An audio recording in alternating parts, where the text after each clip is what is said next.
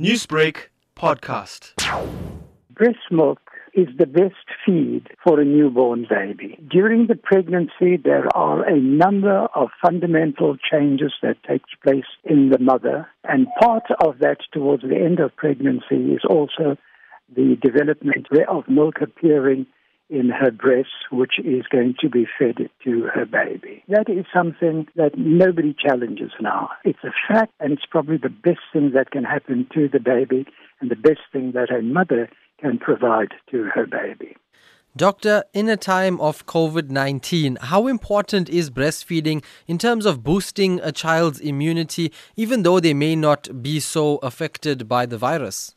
Well, obviously the mother has to be healthy. She must have no infection during that period that she is going to breastfeed that baby. And the only way in which we are going to feed such a baby is to actually have to give the baby a bottle feed, unfortunately. Support breastfeeding for a healthier planet. That's the theme for World Breastfeeding Week 2020.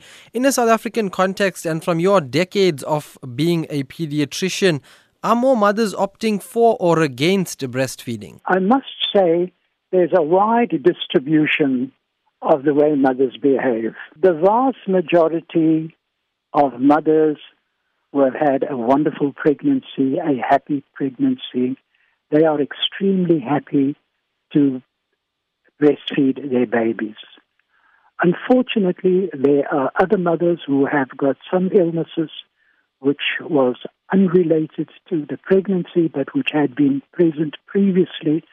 That, unfortunately, does not allow them to breastfeed the baby. However, there are certain ways in which they can do so, but not all of them will eventually agree to that because they feel that they would be of danger or harm to their babies. Doctor, on a point about COVID-19, can a COVID-19 positive mother breastfeed her child?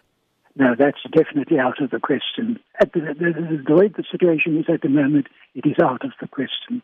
Newsbreak, Lotus FM, powered by SABC News.